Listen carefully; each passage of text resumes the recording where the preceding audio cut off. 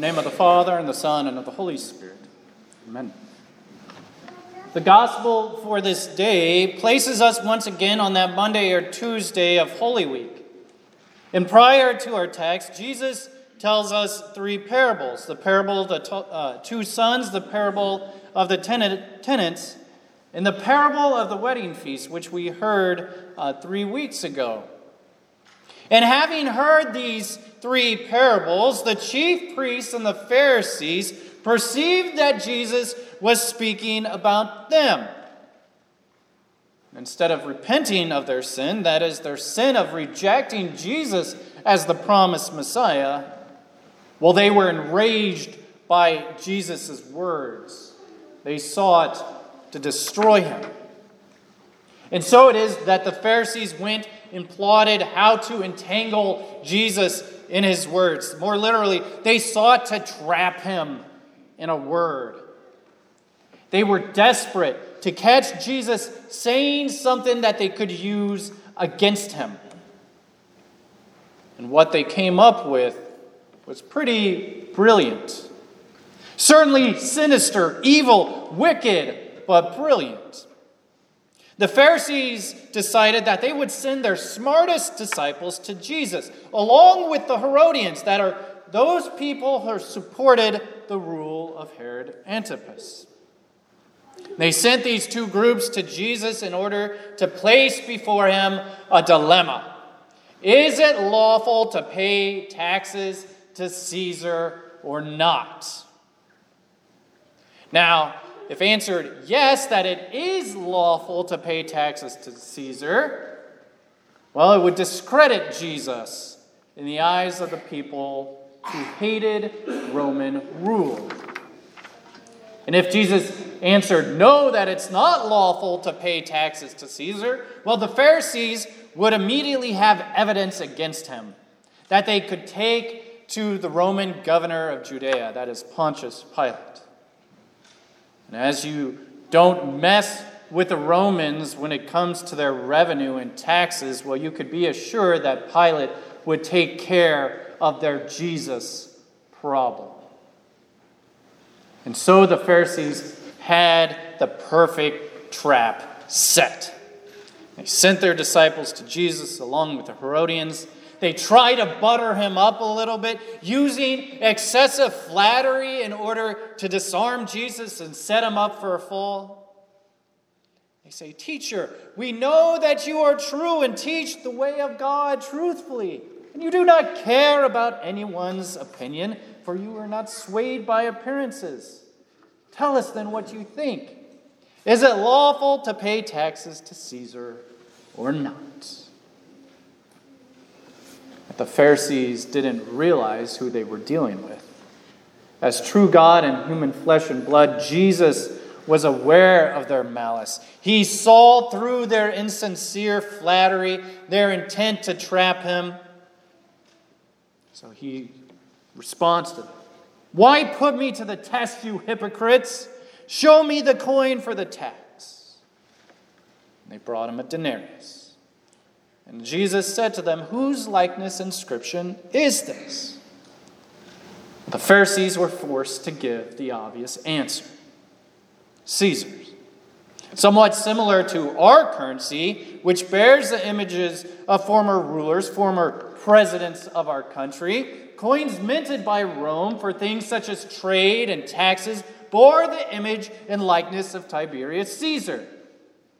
And by having his image, his likeness on every coin and every pocket, well, the emperor would make known his presence everywhere. Where the coin went, there went Caesar.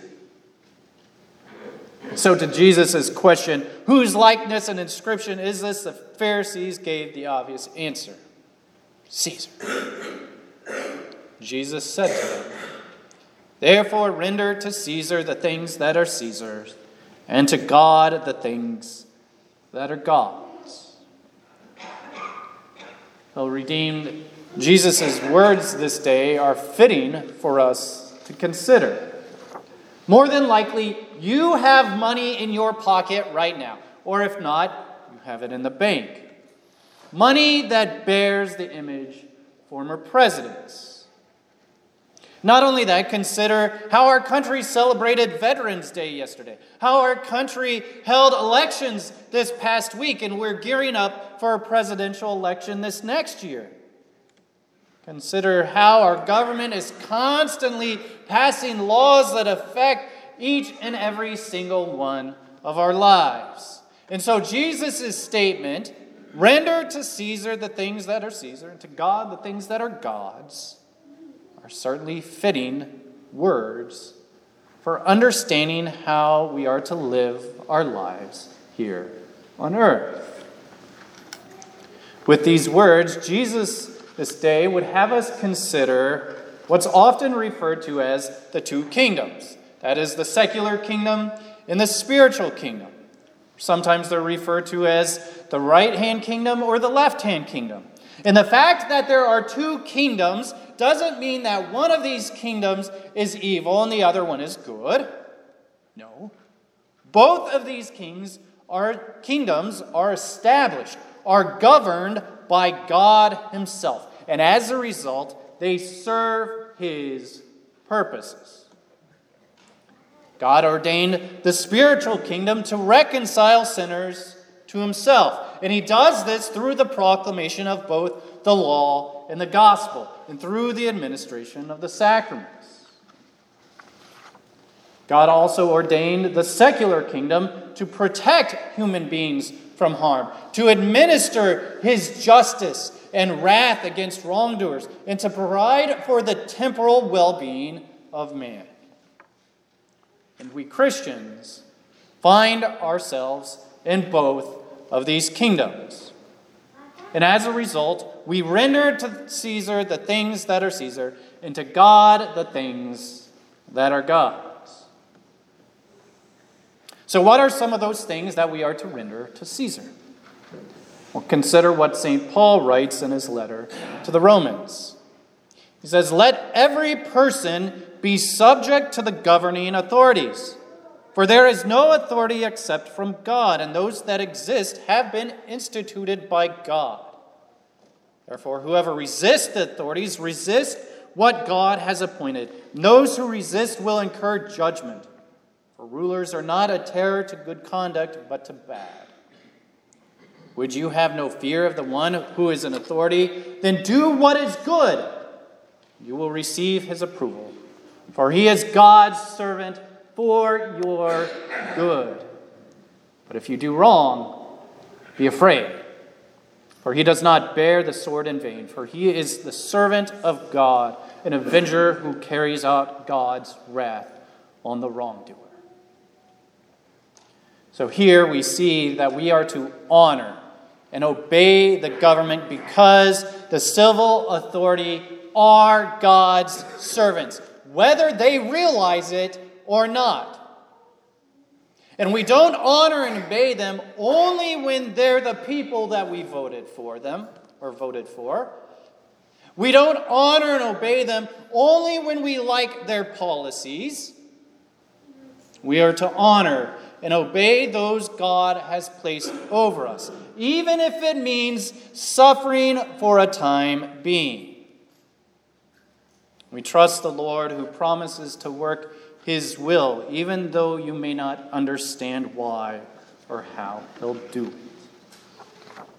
And so it is that we render to Caesar the things that are Caesar's. We pray for them, pay their taxes, we honor and obey them. And yet, we don't give to Caesar what rightly belongs to God. When the civil authorities try to claim for itself authority that God hasn't given to them, they transgress a line and must be resisted and opposed. The government may lay claim to your property. It may require you to pay excessive taxes. It may require you to obey its laws, and yet it may not require you to do anything that is contrary to the word of God. It may not interfere with the preaching of the gospel. It may not lay claim to the affection and devotion that you owe to God alone.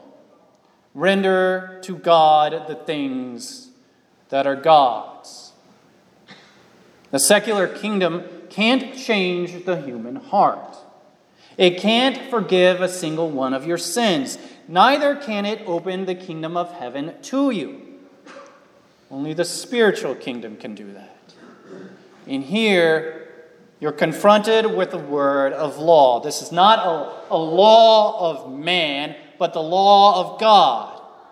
It's His law that confronts you of your failings, your sins of failing to submit to God's secular kingdom, sins of making the government in this country into an idol, of giving your love and devotion to Caesar, which rightly belongs to God.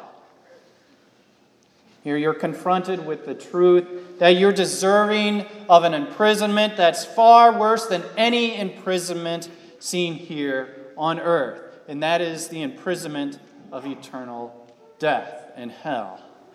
And yet, in this spiritual kingdom, God doesn't stop there. He uses His word, the word of the gospel, revealing your sins are forgiven for Christ's sake, that you've been reconciled to God by means of Jesus' perfect obedience and innocent suffering and death on the cross.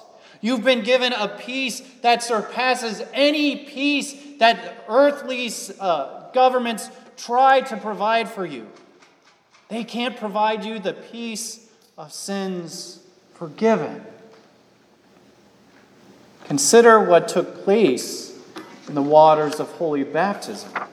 There in those blessed waters, your sins were washed away. You've been inscribed, you've been marked, not by Caesar, but by God Himself.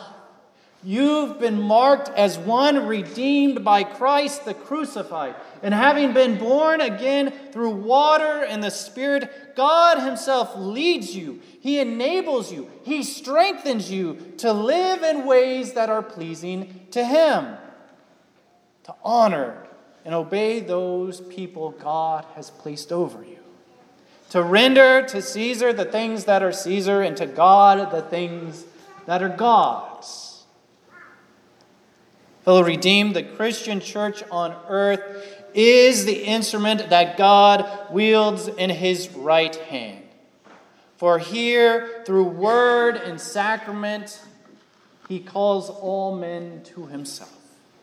It's here that His message of a peace that surpasses all human understandings is made known. The church is God's rule of grace and mercy, where He declares sinners to be righteous through the blood of Jesus.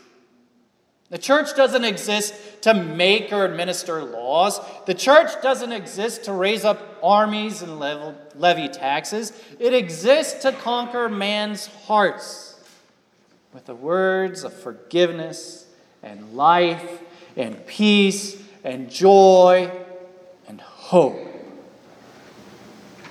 As Christians, we find ourselves in both of these kingdoms, both the kingdom, the secular kingdom, and the spiritual kingdom, and we give to the state what the state can rightly claim from us.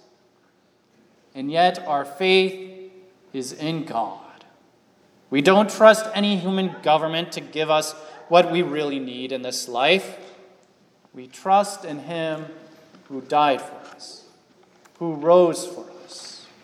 Jesus is our true King.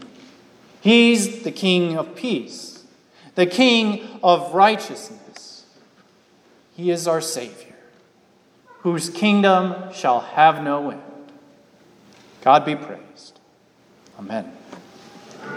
And the peace of God, which passes all human understanding, keep your hearts and minds in Christ Jesus our Lord.